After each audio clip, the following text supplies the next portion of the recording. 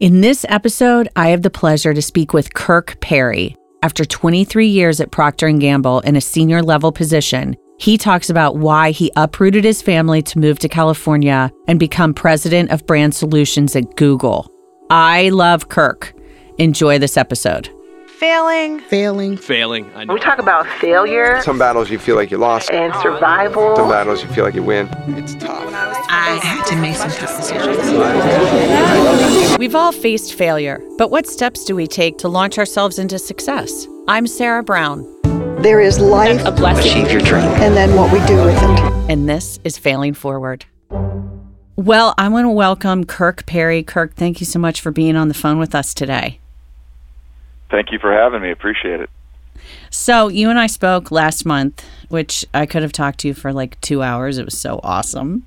And you know the theme for Failing Forward is all about sharing stories around failures that people have had and how it raised them or helped them with future success. So I want you to maybe share some stories with us today around some obstacles or struggles that you had that were super meaningful, but maybe not ones that you've shared with others. I mean, I know that you're going to have some repetition, but I want some exclusive Kirk Perry stories. Okay. I will do my best on that front. All right.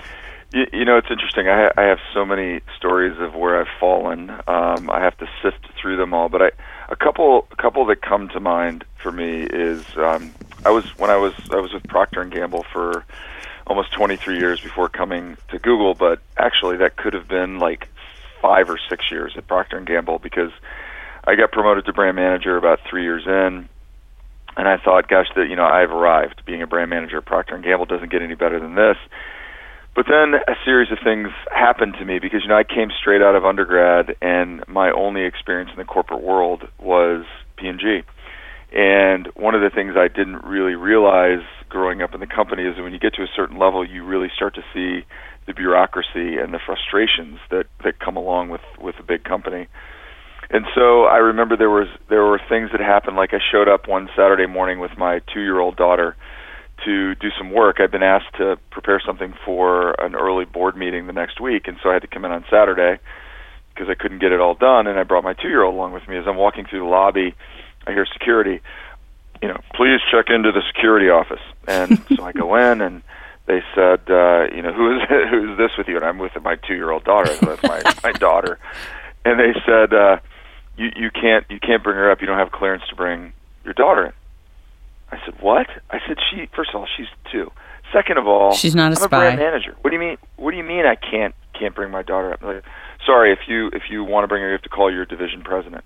So I had to call my division president on a Saturday to get permission to bring my 2-year-old in. And I could tell you 10 other little things like that happened that just got me to the point where I was so frustrated I could pop. And then I got a call one day from an executive recruiter. And at P&G, you get plenty of executive recruiter calls, but because I was in such a state of frustration, I took it and listened.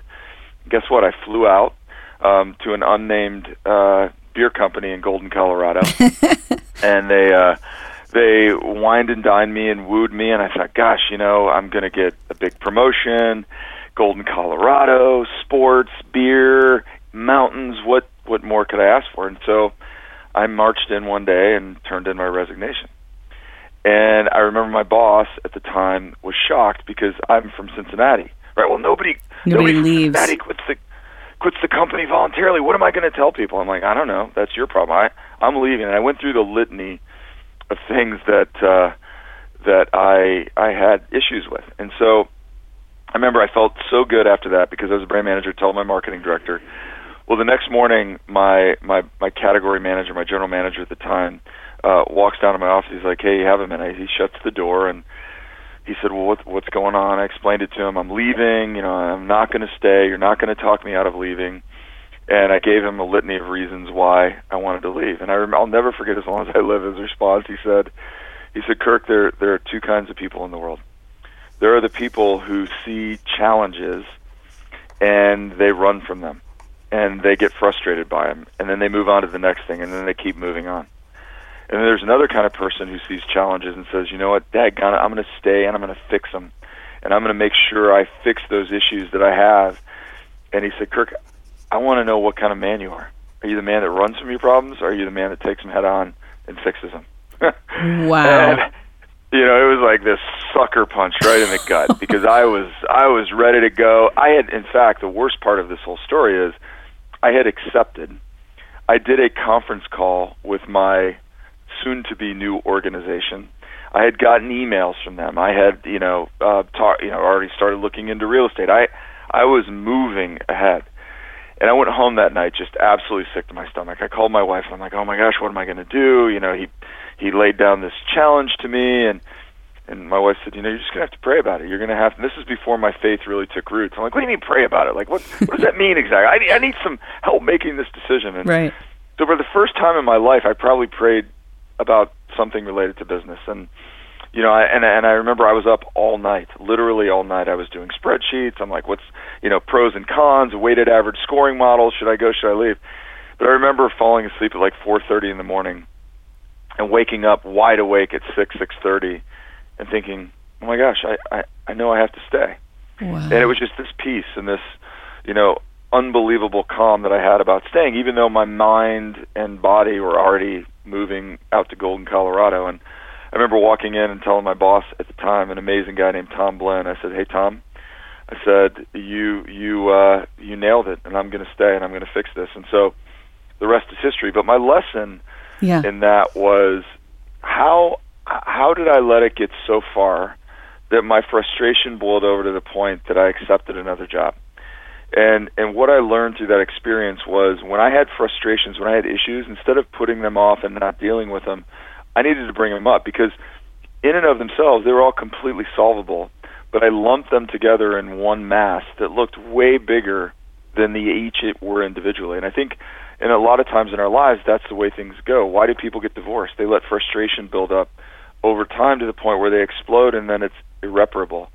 You know, why do people leave jobs like I almost did at that point in time? Is I let all these little things build up and blow up to the point that, you know, it was that I wanted to quit. Why do friends not talk to each other? Why do parents not talk to children? All of these things, I think, at least in my simple mind, are explained by the fact that a lot of times we let these little anthills become mountains by not addressing them when you're feeling the slight, when you're feeling the frustration, when you're feeling the pain of things. So when you decided to leave Procter & Gamble and go to Google, what was different about that? Yeah, it's a really good question. The difference for me was, so I had been, you know, fast forward many years. I had an incredible run. I got to live in Asia for 6 years and in Korea and Japan. I was a VP, general manager for a decade. I was a business unit president. And I thought, gosh, you know, I always thought in my mind I would retire at Procter & Gamble and have a great and long career. And I remember when A.G. Lafley came back in the spring of 2013, he sat down with each of the operating unit presidents and having conversations with each of us. And I remember when I came in, he said, Kirk, you know, I'm hearing amazing things about what you're doing. Your business results are great. I'm excited about your future here. You've got a really bright future. In fact, you know, so bright it's really up to you how high you go. And so, you know, he was very kind and gracious in his words. And I remember leaving the office thinking, gosh, I'm so flattered. But kind of looking forward, I knew I wasn't the next guy because I was one of the youngest on his senior leadership team. Okay. So as I did the math and said, gosh, I'm going to be 35 years with the company by the time I have my shot at the ring. And is that really what I do? And I had this odd feeling when I should have walked out euphoric, I was walking out kind of conflicted.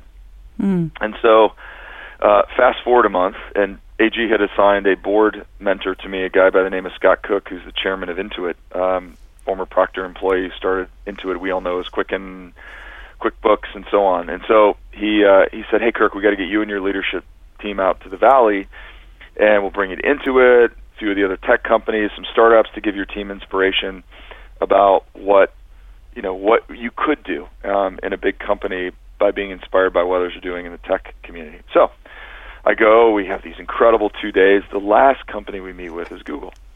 And I'm with my 11 direct reports, all vice presidents in respective functions. And I remember we were meeting with one of the senior HR leaders of the business organization. And she said, we were talking about how they hire people, and she said, we have left the most senior job we've had open for a year because we just haven't found the right person. And I had one of those delusion of grandeur moments because I felt like, oh, she must be talking to me.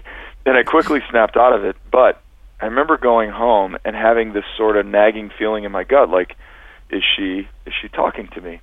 And so I remember it was like 3 or 4 days later, and I have a very strong faith, and I really felt like the Holy Spirit was tugging at me, saying, you need to open your eyes, you need to open your ears. This is something that you need to think about and react to. And so I was laying in bed, and I looked over at my wife and said, hey, I keep having this feeling like God is trying to get me to open my eyes to other possibilities, and explain to her what had happened when I was at Google.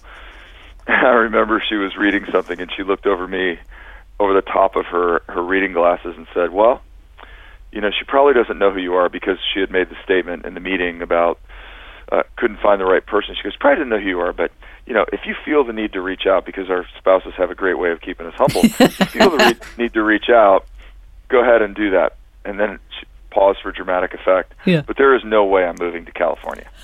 Famous last words.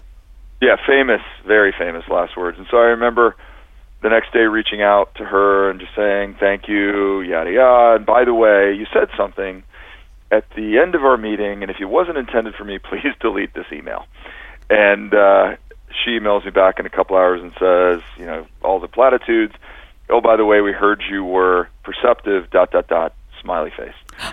And then the dance ensued, the conversations began, and I could talk for hours about all of what I call the breadcrumbs of God, where it was such a clear indication that he wanted me out here, that he, and I'm 4 years into it, and I can tell you why I think he wanted me out here, but I don't know if that's the point of the story. The point was that the question. Well, I kind of want to know now. Now I do want to know too. Okay.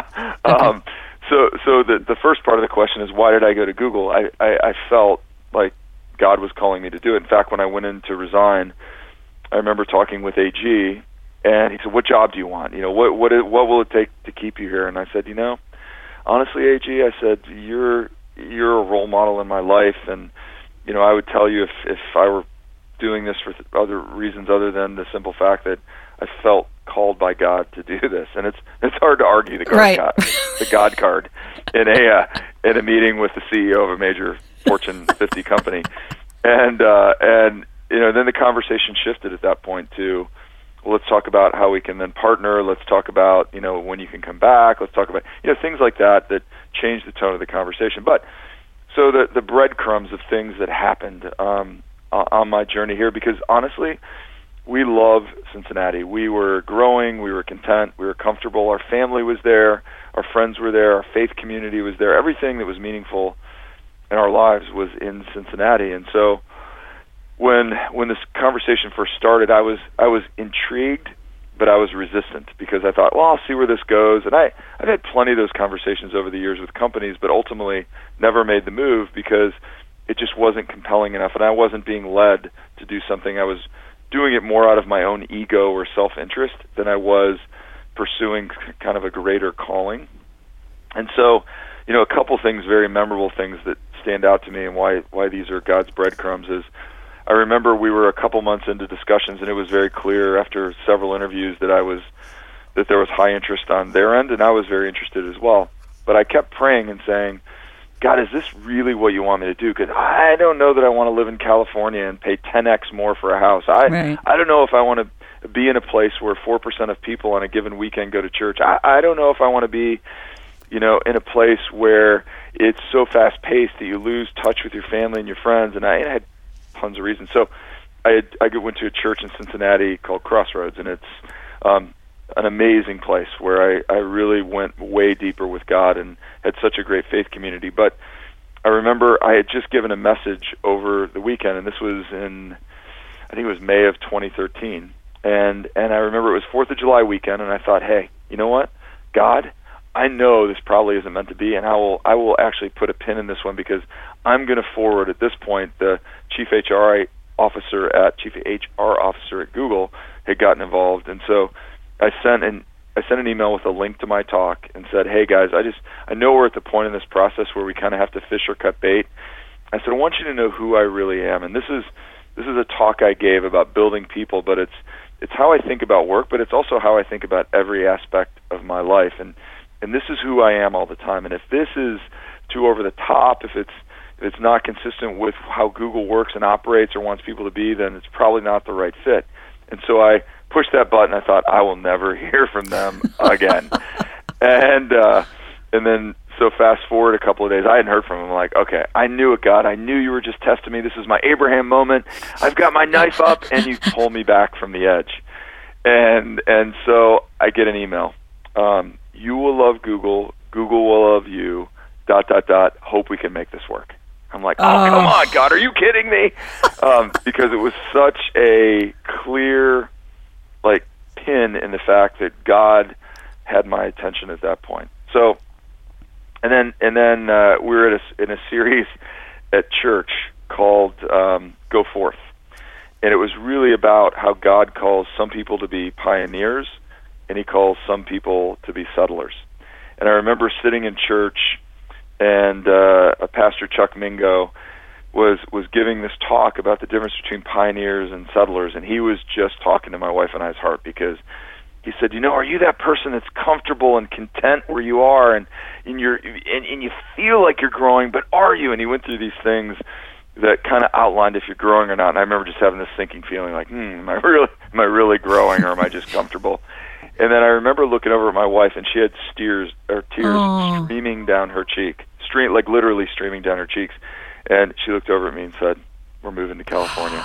And we didn't decide in that moment, but it was the first time we kind of acknowledged that there was a really high probability that we'd be doing this. And kind of the big pin in it was they'd made me an offer. Okay. And it was an amazing offer, materially. But again, my whole thing was, I'm not chasing the money, I'm not chasing the title, because I knew I'd never be the CEO at Google. I knew I would never rise to the level I was at P&G, just because this is an engineering-led company and I'm not an engineer. And so I knew that. But I said, you know what, God, if you want me to go, I'll go. And it's not about any of that. But so I remember praying fervently, and I called a really close friend of mine, a guy by the name of Jim Bechtold. And Jim said, where are you right now? I said, well, I'm in my office.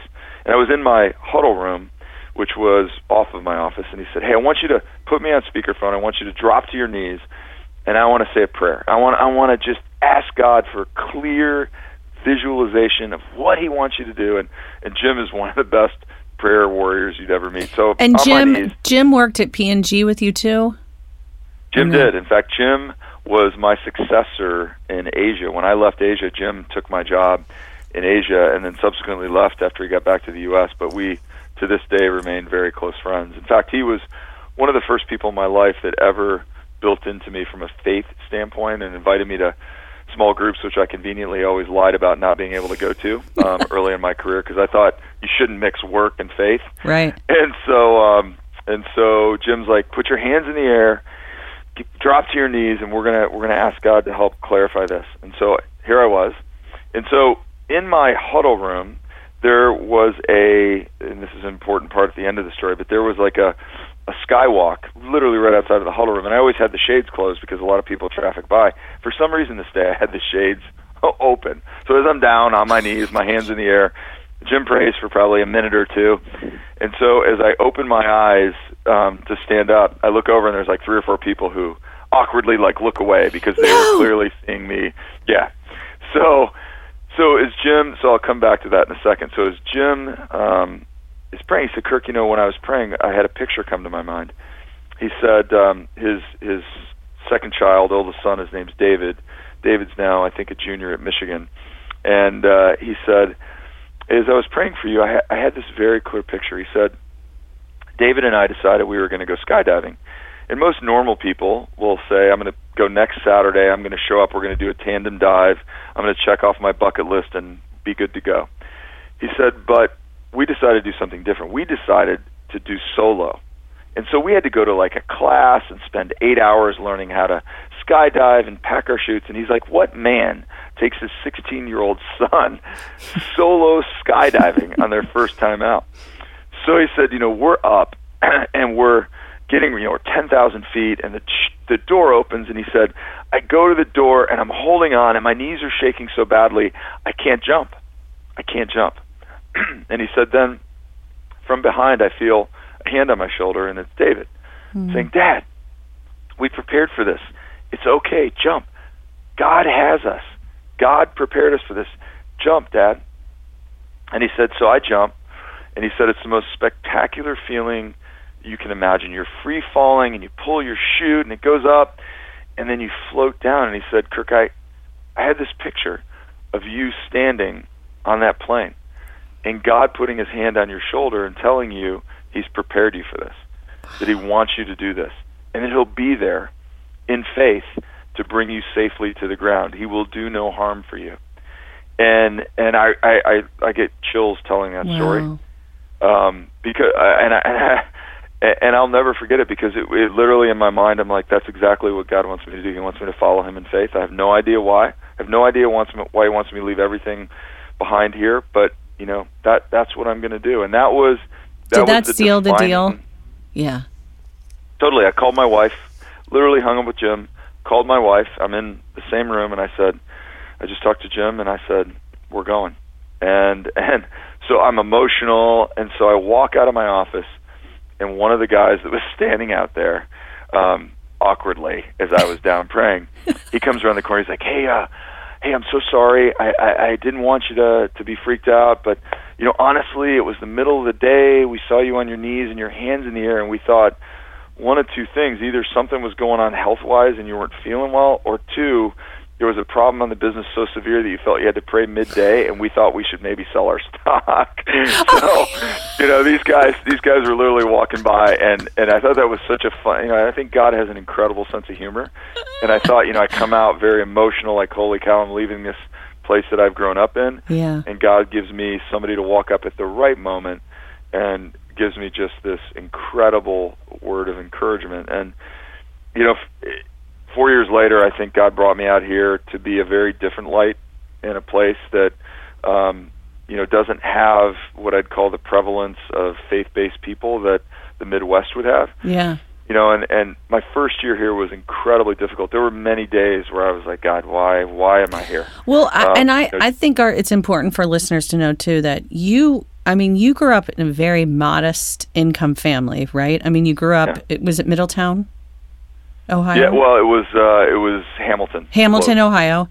And so, what you've achieved is incredibly remarkable, and not something that you were shown at an early age, right? Yeah, it's true, and I'm just thankful and blessed that I've had the opportunity to do it, because I didn't have a lot of role models from a corporate standpoint. My mom and dad were both blue collar employees at Ford, moved continuously. I went to 10 schools between kindergarten and high school. Oh my God. So we were kind of an Army family without really being in the Army. We were always always outrunning, I should say, layoffs. We lived on welfare and aid to dependent children for a year. It was a rough upbringing, but what it instilled in me was this, fanatical desire to never have my kids go through something like that. And while, in the beginning that was more about the material part of the equation, I don't remember if I told you the story, but when I had the opportunity to go to Korea, when the company asked me, I'm like, are you kidding me? This is a guy who, when I graduated from university, had never been west of Chicago or east of New York City. And if someone would have told me I would be living in Korea, I would have laughed at them. Because the only thing I knew about Korea was MASH and CNN headline news. That was it. That's the only thing I knew about Korea. So, we go to Korea, and I'm a 7-year promoted to marketing director guy, which is lightning fast. And here I am in the middle of the Asian currency crisis upon landing there. 3 months later, the Asia contagion hits in 1997, and the Thai baht falls, the Korean won falls. All these currencies are losing 60, 70, 80% of their value. And so it was this incredible period of my life, and I was working 18 hours a day, 6 days a week. And I literally would leave in the morning before my girls, at the time, my 4 and 1 year old daughters, would wake up, and I would come home after they went to bed. At best, I was a part-time dad. I was a weekend dad and part-time husband. And I hate saying that out loud, but it's the truth. And then the summer of '99, a couple years into that, 2.5 years into that, my wife and kids were back in Cincinnati for the summer, and I happened to be in New York. And to condense the story, we found out that my 6-year-old had kidney cancer. And it was just this unbelievable shot through my heart. And there were so many things that occurred in this story that, could go into great detail on. But what it brought me to, and she had to have her kidney removed, had part of her colon removed, had 6 months of chemotherapy. Wow. But it just shocked me into realizing, why today is called the present, because it's a gift. It's not the past, future, it's the present for a reason. And I was so focused and preoccupied on the future and running from my past that I tried to make sure that my girls would never have to go through that. Yeah. Now I have 4 kids, but my girls at the time would never. And I justified what I was doing from a work standpoint on the fact that I never wanted to put my kids through it. The reality is, what I went through as a kid gave me incredible work ethic. It gave me incredible focus, persistence, resilience, whatever the keywords are about, quote unquote, succeeding from the world standards. It instilled that in me. But I really came to my faith for the first time when my daughter was going through that, which is odd because a lot of people go from their faith. I actually found my faith in that situation.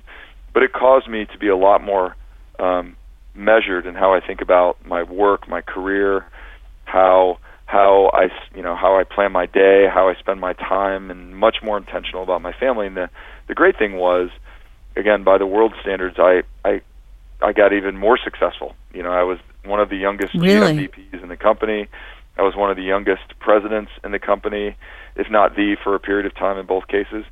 But what really was, miraculous to me, and how the currency of the kingdom is different than the currency of the world. Because the world would tell you, conventional wisdom would tell you, work hard, put your head down, get promoted, accumulate things, and then one day you'll be able to enjoy it all. But the currency of the kingdom says, no, put God first and put your family behind God, and then, your career. And when you do that, great blessings will come of that. And for me, that was definitely the case, because I've had, for a poor kid from the Midwest who had no vision of his future, to be doing, I literally pinch myself every single day that I get up. I'm like, oh my gosh, this is a dream to me. It really is. And it's just for me, just a reinforcement that God has way greater things for me than I can ever imagine or ever see. And so I'm just buckling up and, on the ride, wherever that may take me. I want to take a minute to thank each of you for listening to Failing Forward. Since we launched the show, we are in iTunes Top 100 Business Podcasts. We love what we've been doing here at Failing Forward, and we hope you do too. So follow us on social media at Fail Forward Pod, but also give us some feedback. What do you like? What could we do differently? Who do you want to hear from? I also want to share with you 2 reviews that we received. The first one is from Gina in Cincinnati, and she said that she forwarded the podcast to all 4 of her kids. That's awesome. We also heard from Chris in Switzerland. Here's what he said about Tony Miller's episode. It was very inspiring. I especially liked the part about how he auditions every day to be the best husband possible. I take inspiration from that, he said. Thank you, Chris. Thank you, Gina, for your reviews. We'd love to hear from others. Now back to the episode. So I was going to ask you what's the secret to your success? Because when I told people, and I shared this with you before we started recording, but when I told people that you were going to be on the show, every person was like, oh my God, I love him. He's so awesome. Like just singing your praises. And so I wanted to be like, okay, what's the secret to the success? And I think you've kind of answered that. Placing God first and family second. Is there any other secret to success? And living in the present. You said that too. Yeah, living in the present for sure. And I think for me, as I think about my career in the through lines of things that, because there are a lot of great people in corporate America who are way smarter than me, for sure, and probably harder workers, and there's always somebody better at you than something, and masses of people better than you at something. And I think for me, what I always try to focus on is being an authentic version of myself. You know, I think back to a really important lesson somebody taught me when I got promoted to general manager. I asked several people at Procter, like, hey, what separates good from great? And probably one of the biggest pieces of advice I got is someone told me, be a we manager, not an I manager, or be a we leader, not an I leader. And they said print out. And at the time, what the company did is every general manager every month wrote a one pager and talked about their business, what was going on, and so he said print all those out on your next trip back to the U.S. and read every one of them, and you'll see what I'm talking about. So I printed at the time there were 170 general managers around the world. And printed every one of the letters out. I'm on a plane, 14 hours, so I had plenty of time to read them. And what was very interesting is I got about 50 in. I'm like, oh, I see what he's saying now, because there was a set of leaders who said, I did this and I did that, and this is what I believe, this is what I do. But there was a great majority of leaders who were all about we. Here's what we did. Here's an amazing person in my organization. Here's and they talked about the collective we. And the business author Ken Blanchard said once, you have to be a somebody before you can be a nobody. And I think that's the whole idea of giving away credit versus taking credit. And there's truth to that. You have to make your mark, and then you can give away the credit. But what I learned is that when you rise to a certain level, you have to pull people along with you, and you have to give them way more credit than you take, because I think when you show up like an authentic version of yourself, and you're not one thing at work and one thing at home, because people see through that. Mm-hmm. Organizations see through that.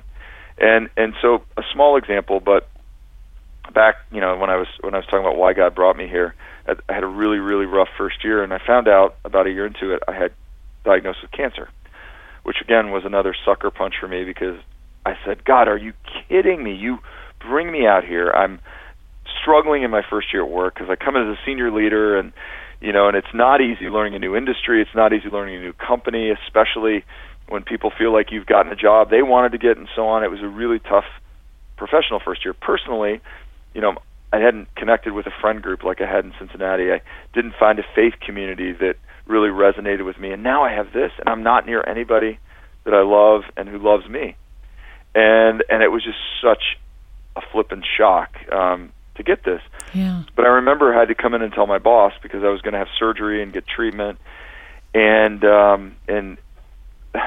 somebody counseled me, because I said I'm going to send, and I told so I knew when his team found out, my peers, that it would trickle through my organization. At the time, I had probably 500 people in my organization, and I said, hey, I'm going to send a video out to let people know what's going on. And so someone said, oh, I don't know that I do that. That's really personal. People get worried. I'm like, no, that's actually how I roll. That's how I roll. So I put this 5-minute video together and basically laid out what was going on. And I said, and I have a quote above my desk by a guy named Charles Swindoll, and it's entitled Attitude. And the very last sentence says, excuse me, he says, life is 10% what happens to me and 90% how I react to it. And I said, that's how I live my life, and I'm going to get through this, and I'm going to learn something from this no matter what it is. And you know what? If it's my time, it's my time. I've had a great life, and I was very honest with the organization. And I finished it up by saying, hey, 2 things, though, that you can do for me. The first is, if you could just do your jobs and deliver, that's just one less thing I have to worry about. And I said, the second thing, if you're so inclined, and if you believe in this, I'd love your prayers, because I believe in the power of prayer, and I believe that great things happen because of that. But I said, again, it's only if you're so inclined. So I did that late in the day, and I come in the next morning and open my email, and I had like 250 email messages back from my organization, sharing with me the most incredible stories of their own journeys, of their own struggles. There's a woman I worked with who I'd been in 5 or 6 meetings with, late 30s, couple, 13, 11-ish kids, both not quite teenagers. I found out she shared with me that her husband had died of testicular cancer 6 months earlier and that she had just been diagnosed with breast cancer. Oh. And she was encouraging me and cheering me up. And I thought, oh my gosh, are you kidding me? But the point of all that to say that authenticity as a leader opens things up, because I would run through walls of fire for people that I believe are authentically interested in me and authentically interested in helping me, not just as a professional, but as a person. And I think most people want that in their careers and in their lives. And so for me, just what I try to be is who I am all the time. I fall short of that sometimes, but I really try to be the guy I am at home, the guy I am at work, the guy I am coaching kids' sports, the guy I am at church all the time. And I think a lot of times we try to, people use the word in business, compartmentalize. Yeah. I think that's absolutely the worst thing we can do. I think that's so hard to do. I don't know how people do it. I totally agree with you. I can't do it. I think I used to be pretty good at it. But then what I realized was when you compartmentalize, you are not, it's too much energy to compartmentalize because you have to be something different to every group of people you interact with. And God designed us for a reason the way we are. And, can we fine-tune it and, from how we operate personally to professionally and vice versa? Absolutely. But He designed us in a way that we're supposed to be like that all the time. And so I think that authenticity part for me is a critically important part of success. And the last thing I'd say, in addition to what you mentioned as well, for me is just this concept of resiliency. And I think it's being, resiliency is being able to get through things, being able to push through things, no matter how bleak or how challenging or how difficult they are. And I learned that as a kid, frankly, growing up. Yeah. You just had to fight through things because there were no other nobody was going to fight for you. You had to fight through yourself. And and I often tell the story. There was a guy who was probably my best finance manager at Procter. I was running the North American baby care business at the time, and they had sent 2 or 3 candidates to me. It was a very senior job. It was one of the biggest businesses in the region, second biggest business in the region, and they just didn't fit. Because one of the questions I always ask at the end of an interview is, give me the toughest thing you've ever been through in your life. How did you overcome it? And then how does it impact you today? And you'd be shocked how many people come up with, I call them the mamby-pamby things. I just go, well, I didn't make the 7th grade,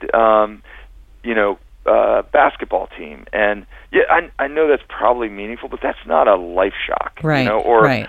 I didn't get this job I applied to coming out of college that I really wanted. I mean, that's not a life shock. But so I go, in these 3 people, when I ask the question, I'm like, they're good, they're very competent and qualified as finance leaders, but I want people who are going to be able to fight through the inevitable downturns in business, because business is hard. There is no northeasterly track on every business. When it dips, that shows the true character and grit of the people that are working on it, and it's inevitable that it happens because there's business cycles. So this guy comes in, and German national, and he's clearly nervous. He was an associate director, not even a director yet, so this would have been a promotion. He was working on a transition of the Gillette business in, clearly nervous. So I actually flipped the interview, and I started with this. I'm like, because I wanted to calm him down. Yeah. And he thought about it for a second, and he said, can I give you a personal example? I said, oh, I'd love it. It would be great. He said, so I love motorcycles. And he said, I grew up in Germany and so love getting on my motorcycle in the Autobahn because, there's no speed limits. And it was just so freeing, and I used to love riding it into work in the morning. And he said, one morning I get up, and it was late fall, and it was a beautiful morning, but as I'm riding up the Autobahn, and I kind of have to go up into this not mountain pass, but a hilly pass. And he said, as I'm coming up, the fog is there, and so the ground's just a little bit slick. And he said, I'm coming around a turn going 200 kilometers per hour, 120 miles an hour. So he said, as I come around this bend, which I've done every day for a long time, I come around this bend, and a truck had jackknifed across the road. Oh my gosh! And he said, I'm going 200 kilometers an hour, and I have no other choice but to lay my bike down, or I'm going to be, decapitated. So he said, I lay my bike down. As I lay my bike down, my ankle gets rolled underneath me. And he said, so as I'm laying there, like doing the systems check of am I alive, he said, I look down and I see the sole of my boot facing at me. He said, oh, that can't be good. So he had a gruesome compound fracture of his lower leg. Gruesome. So imagine that popping up. So he said as the EMTs come, obviously, to get him, he said they were going to give him a vial of morphine. He said, no, I don't want it. I want to be lucid when I get to the hospital. I don't want any medicine. I want to get there. I want to be able to make sure I save my leg. And so he said they bring him into the operating room, and he said he overheard the doctor saying he was going to amputate his leg because it was one of the worst breaks he's ever seen.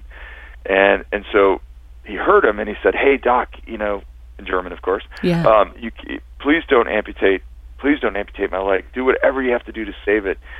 And the doctor said, hey, even if I save your leg, you are not going to be able to ever use it. You'll be on a cane or crutches, and I'll have to be back in here 6 months or a year from now amputating your leg. And he said, I'll take that risk. Please do everything you can to save my leg. And he said, so he wakes up and he looks down and he's got 10 toes. He's like, oh, doctor comes in, I did the best I could. I'm not sure you're ever going to be able to walk on that again, but I wanted to honor your wishes. So he said, Kirk, 18 months later, I ran my first marathon. And I reached out my hand and I said, you're hired. And but I'll never forget that, because that's an example to me of resiliency, of somebody who has had, and he said, what that does for me today is, he said, I look at challenges as opportunities to show what I'm capable of, not to run away from. And I love that notion. Say that again. Challenges. He said, I look at challenges as opportunities to show what I'm capable of, not things to run away from. And I just thought that is such a beautiful way to articulate, why things that are difficult in our lives end up being those things that actually transform us the most. And I use the analogy of coal. Coal under tremendous pressure for millions of years becomes a beautiful diamond. Right. And and if there's no pressure, it's just a black lump of coal that's good for burning. Yeah. Right? So the difference between pressure and no pressure is incredible. So I view my own life like, when things are going too well, I look for opportunities to have a little bit of pressure and tension, because I feel like that's when you grow the most. And so I think this notion for me of resiliency is another really critical trait that I look for in people I hire, but I also look for in myself, because I think I'm a better version of myself when I have to push through and fight through things that are super challenging and things that I wouldn't necessarily, like coming to the tech industry out of CPG, completely different industries. And you talk about needing resiliency and learning a whole new language and learning something from the ground up at 24 years into your corporate career. It's humbling, but I'll tell you what, looking back now 4 years later, it was the best decision I have made career-wise up to this point, because it taught me new skills, it gave me and it made me more resilient, because it was a tough slog for that year. So can you close with, tell us why you think God brought you out to that job? Yeah, so I think, when, like I said, when I came out here, and I gave you a couple of examples, like the opportunity to, in a very secular place, be a visible, faithful follower, I think that's one of the reasons that God brought me out here, because the examples I was able to share, when I was able to share with my organization my faith, because I asked them for prayer, and to know, to open up those gates of communication that I never had the opportunity to open up before, because I was here. I was here when I was diagnosed with cancer, because the guy who operated on me was one of the top 5 surgeons of the type of cancer that I had in the world. Wow. Talk about how God works in incredible ways. When I was able to, when I first moved here, I got invited through a friend of a friend of a friend to speak at the Silicon Valley Prayer Breakfast, which is an annual event of business leaders in Silicon Valley and politicians and sports people come together to talk about their faith. And when they first asked me, I'm like, I've only been here for 3 or 4 months, and this is a year from now. I don't know how much value I'll be able to provide. Well, 3 weeks before I had this speaking engagement, I was actually diagnosed with cancer, so it was part of my testimony in front of 1,000 believers and non-believers that created connections for me and a depth of connection that I never would have had I not been here, had I not had the opportunity to share how, even in the darkest of times, God has always been there for me. And it's being able to And did you get some people coach kids. Did you get some people for you mentioned earlier about a friend group? Did you make some friends out of that too? Did have several friends that came out of that who invited me. I had several people reach out and said, I'd love to get together with you, and just incredible people that God has blessed me with knowing. So it's just, another one is I coach kids sports, and in the Midwest, it was no big deal to pray with your team before a game. I used to do it every sport I coached. I always prayed with my kids. I come out here and coach kids football. It's totally not the norm. Yeah. Totally not the norm. So I remember after the first game that I coached, before the game, took all my kids, and on our sideline we circled up, we held hands, and we prayed. And one of the parents took a picture of it and posted it on Facebook and said, I never thought I'd see the day when kids are kneeling and praying before a youth football game in Northern California. Oh my God. And it was in a positive way. So I think there's been so many examples like that where God has helped me get over the fact that the traffic and the taxes here are absolutely awful. and he pulled me out of the place that I love with all my heart, and I'm no longer around Skyline Chili and UDF ice cream and all of my hometown favorites and friends and University of Cincinnati and Crossroads, all the things that I love.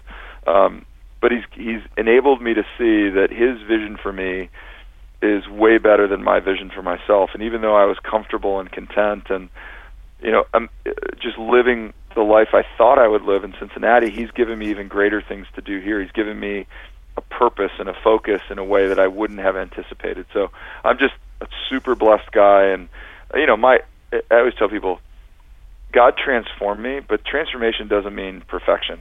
The difference is I used to run away from God, and now I run to God.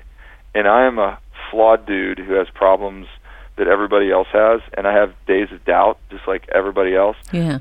But the difference now is I know that God has a greater plan for me and a greater purpose for me, and he's blessing me through that, even though it may be things that I don't want to be blessed with, like cancer or having to move. But it's funny how hindsight and faith give you the clearest vision of what really your life could be. So I think that's a perfect wrap-up. That was amazing. Is there anything that you think we missed that you would want to share? I don't think so. That was a weaving narrative, but I think I think it was it was not weaving for me. Okay, good. Well, you're the important one, so as long as you feel comfortable. I'm looking at the people in the booth too, and they're nodding, saying, "No, it was not not weaving. It was freaking awesome." Oh, I'm actually, it's terrible. It was fucking awesome. Sorry, I have to cuss every so often. It was great, right, Kirk. Even better. It was so good. All right. Well, I wanted. Okay, we're gonna. Oh, I need to close out with a thank you, but then I want to tell you a thank you too on a personal thing that we won't have recording. Okay, Kirk, I want to say thank you so much for being with us today. I loved your quote too around life is 10% what happens to me or to us, and 90% how I respond to it. So you are such a gift to us. Thank you so much for your time, because I know you're super busy. Thank you, Sarah. I really appreciated it. Take care. I want to thank everyone behind the scenes, Anna Bulkey, our producer, and the incredible team at Gwyn Sound. If you liked this episode, please go to iTunes, subscribe, rate, and write a review. Did you know that the brain actually scans for social threat 6 times every second? Join us on the next episode when I interview Sarah Heisdu, our neuroscience expert, and she talks about how you can actually train the brain to be more resilient around failure.